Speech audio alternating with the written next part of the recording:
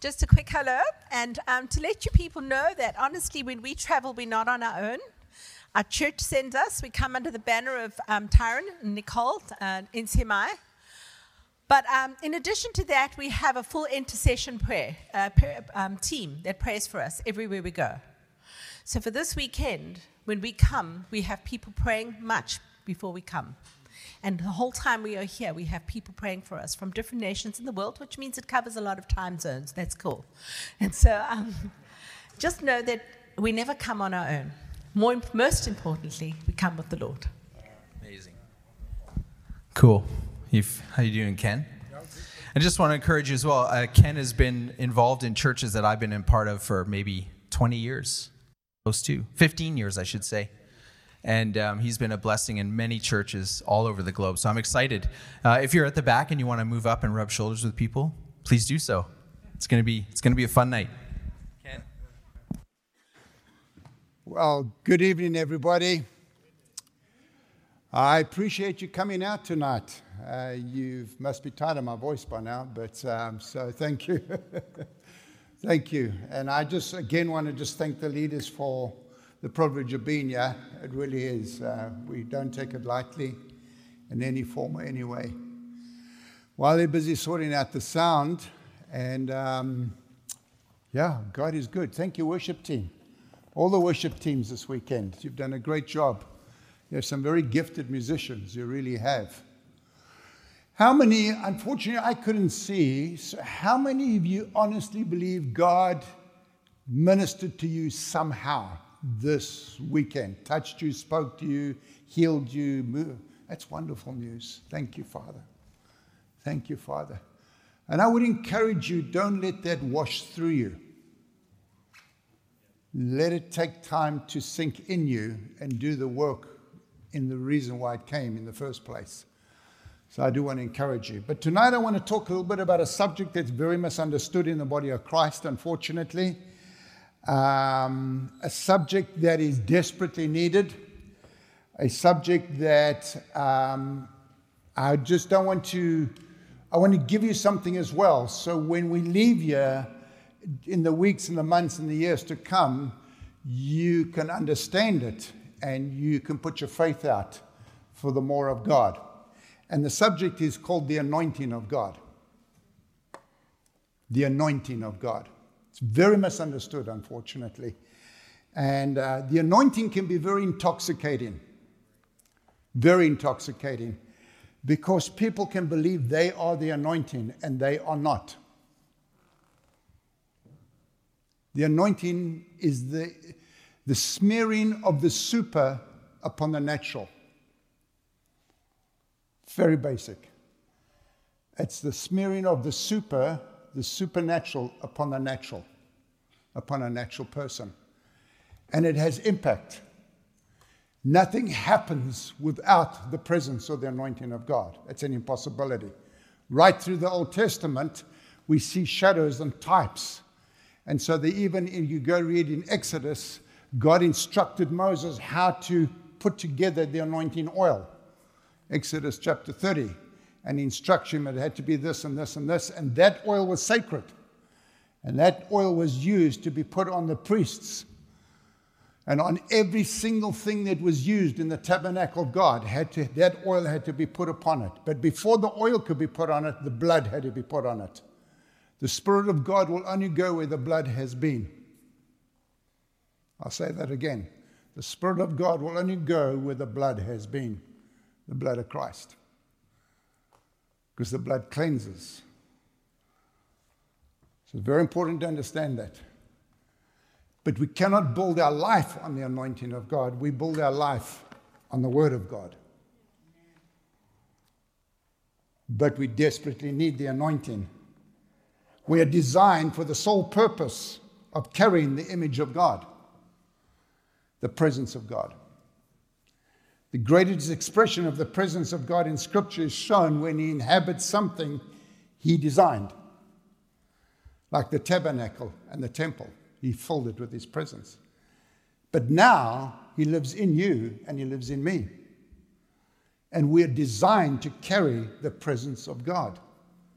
And it is not a formula. It's a relationship, like that man said. It's a relationship. Everything comes out of the relationship. And Jesus modeled for us what it meant to carry the presence of God. It's an incredible thing that the capacity of the nature of man can receive God into his being. You and I can receive God into our being. And the marvelous capacity of the nature of man to reveal God through the being. And God will always manifest himself in two places, where he's worshipped in spirit and truth, and where he's continually honored, revered, and wanted.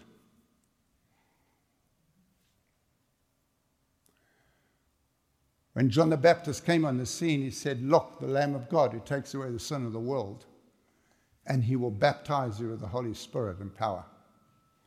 Those two are divine truths.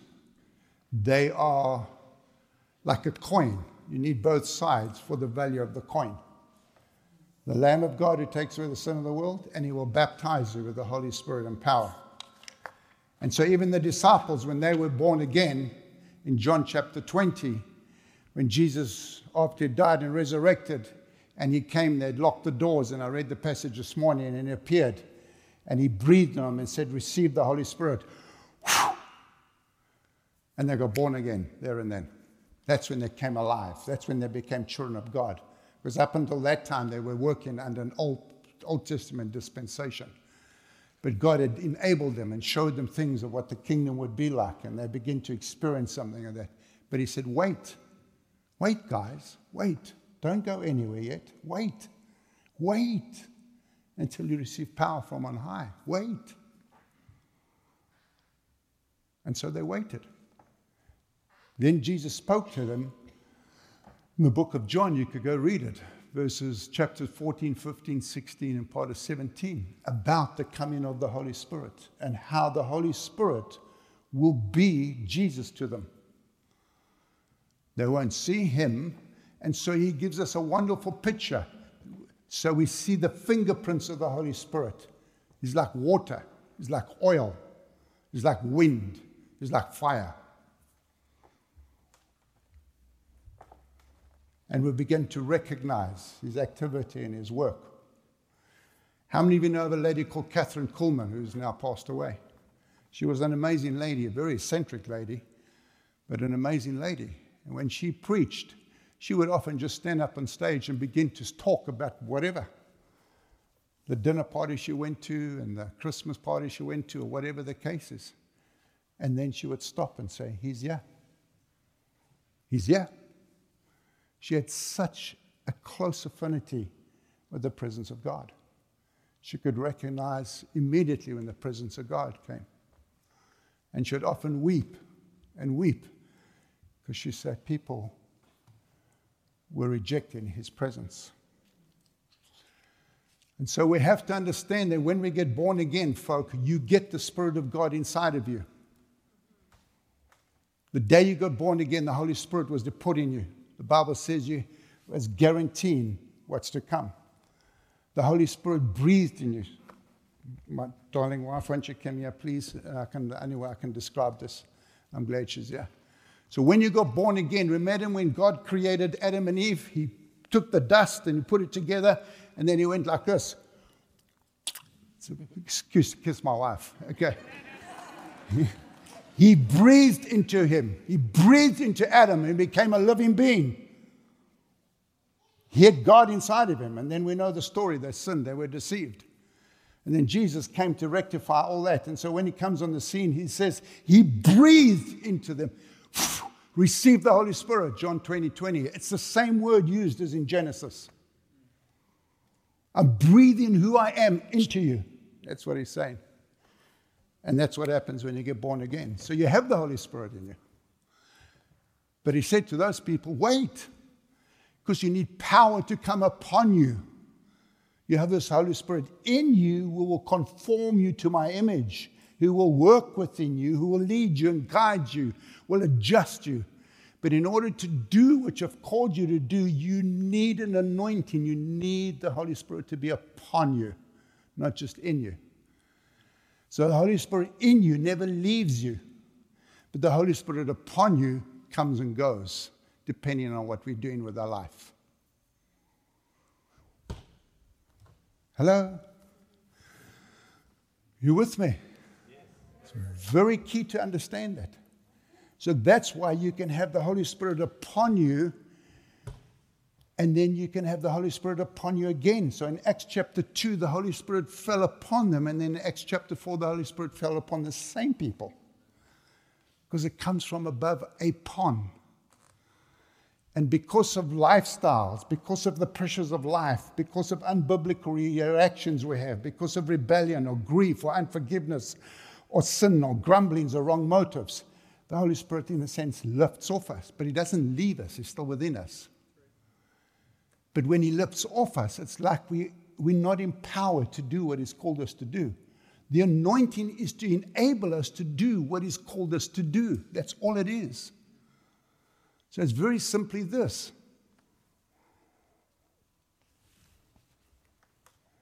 So I'm talking to you.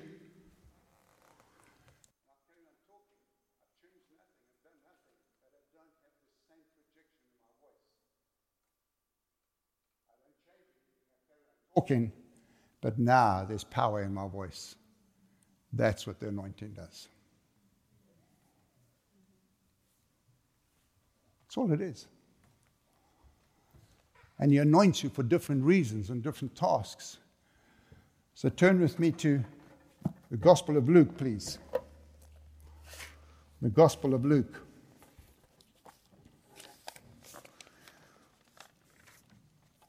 The anointing is not a formula.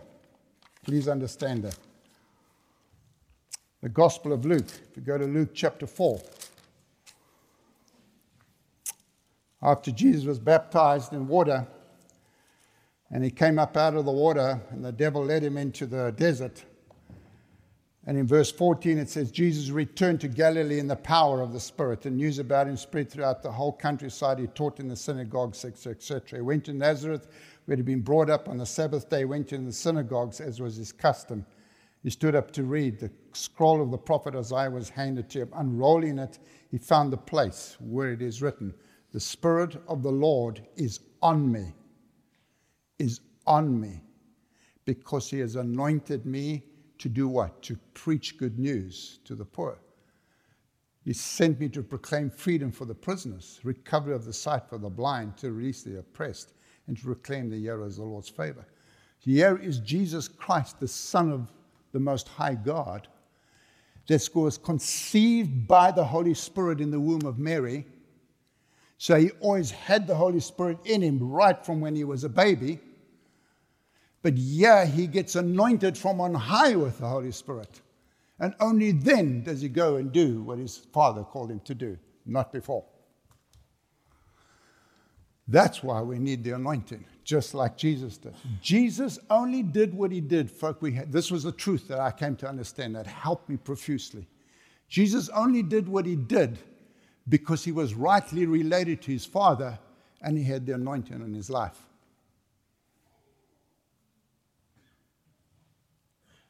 How can He say to you and say to me, you will do what I've been doing, and even greater things than these you will do, if He had something different that we cannot have? That's not fair. Amen.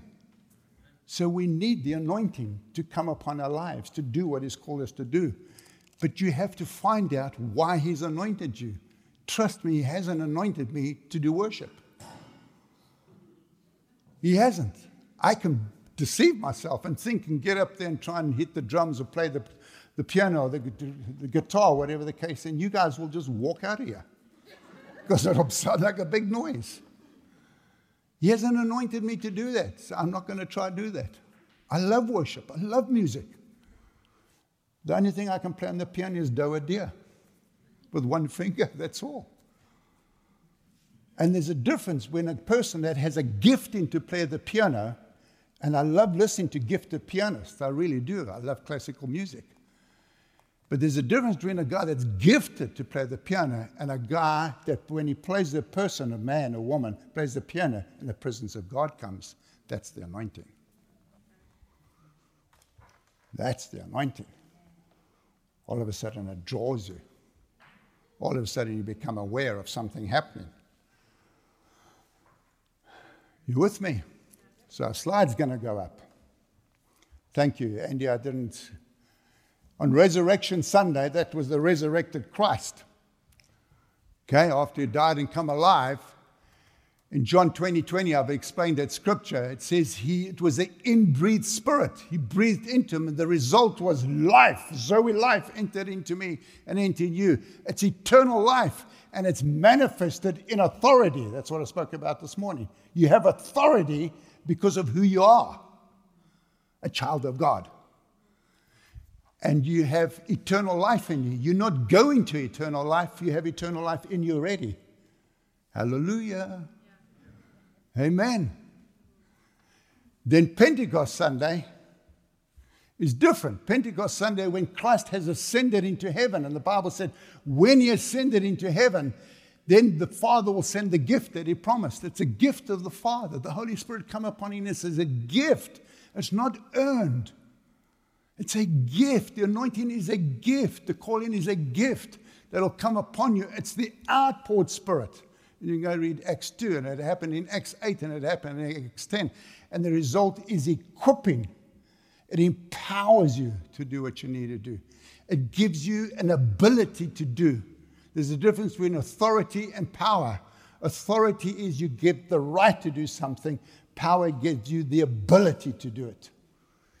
And it equips you. It's a supernatural enabling manifested in power. Power to live your life. Power to do what He's called you to do. Power that can be manifested in different ways. And it's not for the preacher up here, folk, and it's not for the musicians. It's for business people. It's for every born-again Christian. You have an anointing. You just got to find out what that anointing is. You really have an anointing. And so what does the anointing do? It breaks the yoke. It breaks anything off your life that hinders you or binds you or holds you back. That's what the anointing does. It comes to set you free from fear, insecurity, bitterness, grief, hurt, sickness, disease, habits, unforgiveness. The anointing comes upon you and breaks it off your life. That's what it does. The anointing brings freedom and healing. The anointing brings good news to the poor. Where people have a poverty mindset or a poverty mentality, the anointing comes and says, no, there's more of God. There's more for you. There's more for you. That's what the anointing does. The anointing will build up the broken heart and bind the brokenhearted. We go through some tough times in life. Life comes at us like a freight train sometimes, people. Things happen. Some not pleasant things happen.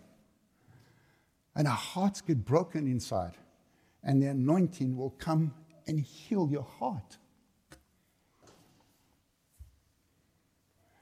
The anointing comes to proclaim freedom for people that are bound by demonic stuff.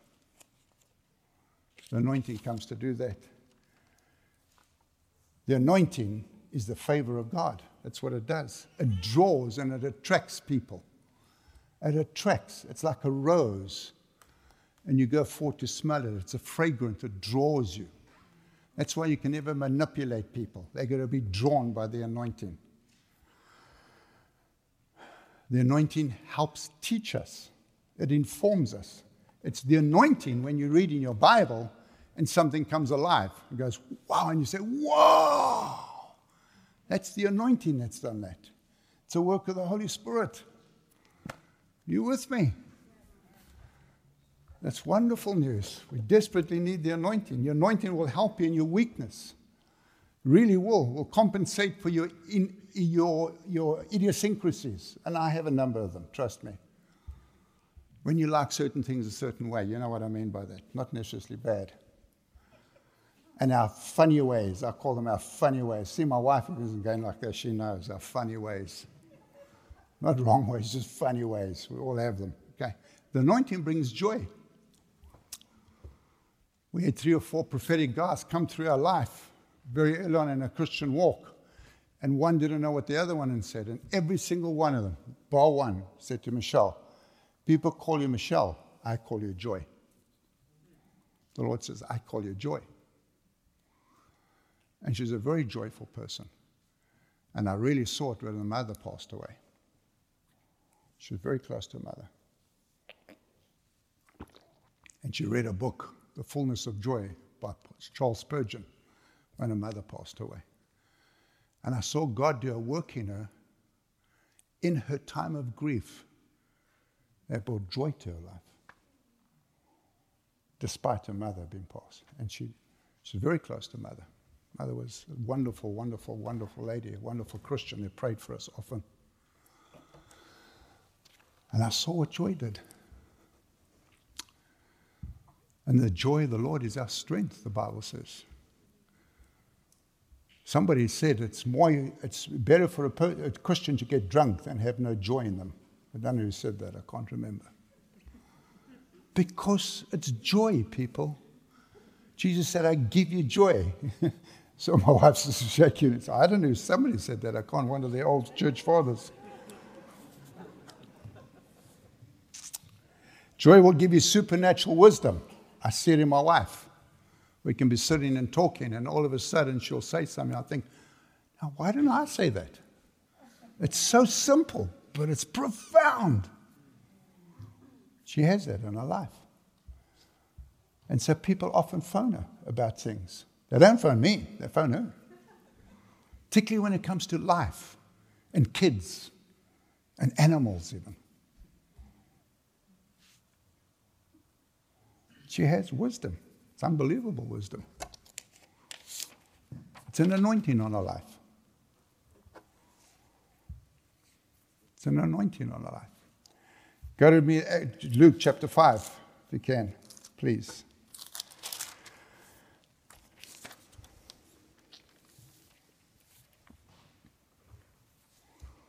Luke chapter 5, let's go to verse 17. One day as he was teaching the Pharisees and the teachers of the law, who had come from every village of Galilee and from Judah and Jerusalem, they were sitting there, and the power of the Lord was present for him to heal the sick. Isn't that interesting?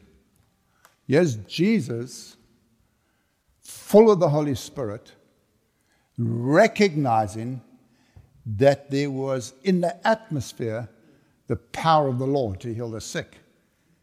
And yet Jesus always healed the sick. You see, there's a difference between God is everywhere and when he manifests his presence. And when he manifests his presence, something begins to happen.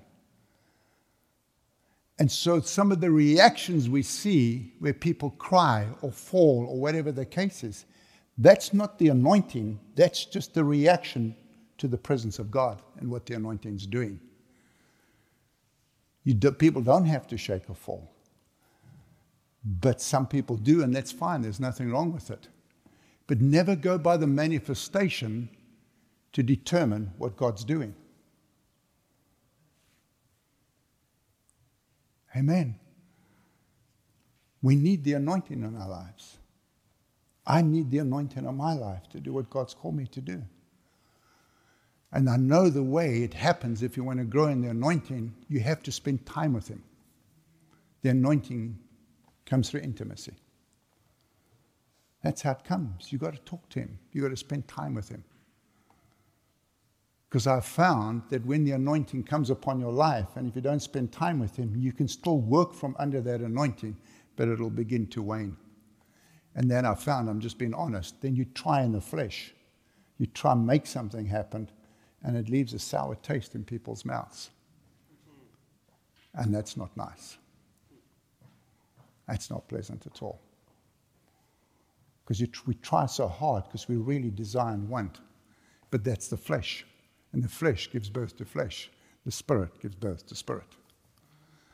And so you've got to learn how the presence of God works in your life and through your life. You have to learn that. I can give you some guidelines, but you've got to learn how he talks to you, how he communicates to you. You've got to learn to recognize when he's beginning to do stuff, because he'll go ahead and make a way for you. And it helps to learn to recognize that. I remember when I was an early Christian and I was watching somebody minister, and then they would say, and there was a group of people probably about this size, and you would say, "Oh, the Spirit of the Lord is upon you." And I'd look at the person and I'd say, "What is he talking about?" They look exactly the same to me. And for a while, I used to watch him very carefully. And he would say, "The Spirit of the Lord is upon you." And I'd look at the person and say, "Nah, I don't know what he's talking about." And then one day I saw it. One day I saw it.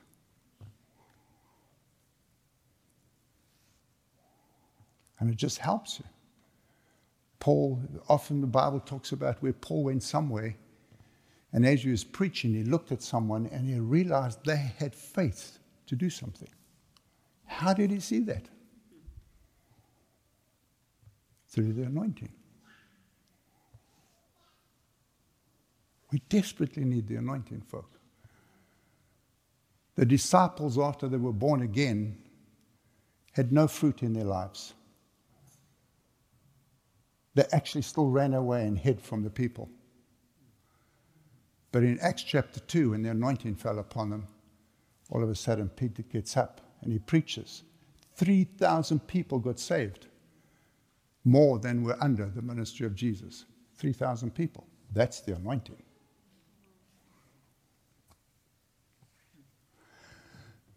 But please, please don't think that we're the anointing, because we are not. It's a gift from our gracious Father that is upon our lives. That's why I say it's intoxicating. The anointing is meant to glorify God and empower people to do what they do. That's what the anointing is meant to do. And so even in the Old Testament, whenever a king got raised up, the Bible says the Spirit of the Lord came upon David to anoint him king. Come upon Saul to anoint him king.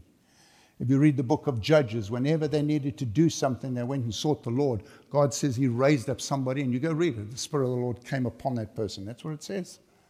The Spirit of the Lord came upon Gideon. See, in the Old Testament, the Holy Spirit would come and then leave. Come and then leave.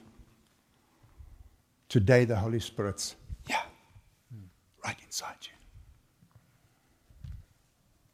Hallelujah. And then he brings his anointing upon you to do what he's called you to do and be who he's called you to be. If Jesus needed the anointing, we need the anointing. But I encourage you, don't go after the anointing for your namesake. Go after the anointing for his namesake. It requires hunger. It requires thirst. Hunger is the biggest factor. Hunger. When you're hungry, what do? You go open the fridge to get something to eat. And often a time, I'll give you a clue, often a time when you're struggling with the Lord and you feel, things are not right, you'll start to get hungry. Sometimes the physical hunger is to show you that your spirit is hungry. Where you eat and then you think, but why do I want to go back and get more food? Because he's drawing you aside. And the more you can learn to listen to him and his gentle nudges in your life, the more the anointing will begin to come upon your life. So you're watching sport. Nothing wrong in watching sport. I love sport. I'm a sports crazy person. But when he draws me aside and says, Ken, I need you to go spend some time with me, then you've got to switch it off and go spend time with him. That helps facilitate what's coming down the line. Are you with me? Folk, the anointing makes you tired. I don't feel tired now, but I felt tired 2 hours ago. I'm just being brutally honest. Now I feel alive because I can feel his presence on me. And when I leave here and we go home, I'm so wired inside. My body is done, and I'm so wired inside. But next day, I'm tired. Because it drains out of you. It drains you, has impact on the body. That's why many of these great generals of God died at an early age, 60, 65, because their body couldn't take it. This physical body can't take it. Hello? And you can feel he's in the house. He's in the house. He's here. The anointing of God is here.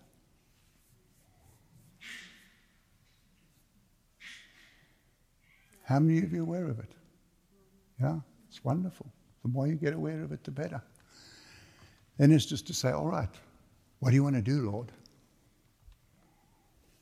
What do you want to do?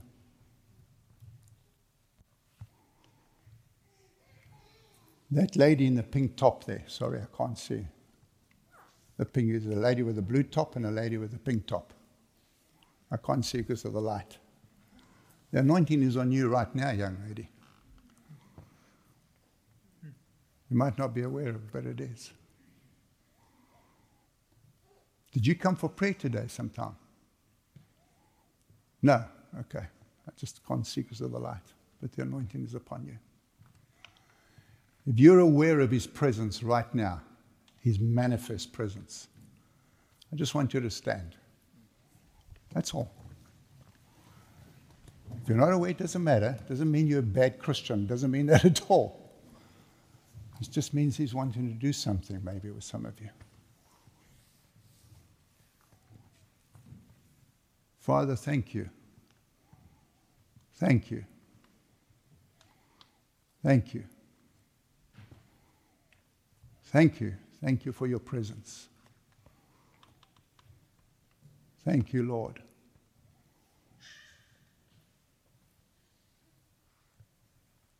We acknowledge you, Father. Thank you. That's it. Thank you.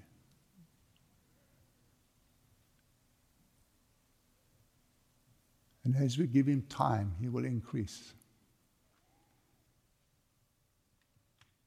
Thank you. Thank you.